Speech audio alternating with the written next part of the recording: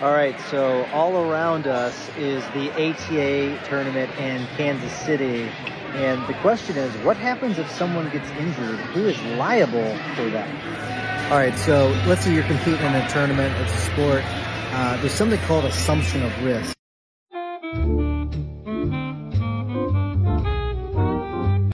That's a problem for you if you're injured and you want to bring a claim against someone. However, there's an exception. Let's say the mat's torn.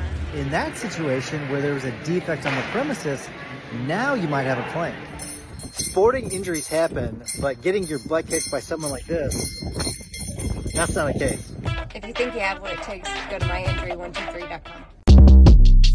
Shortcast Club.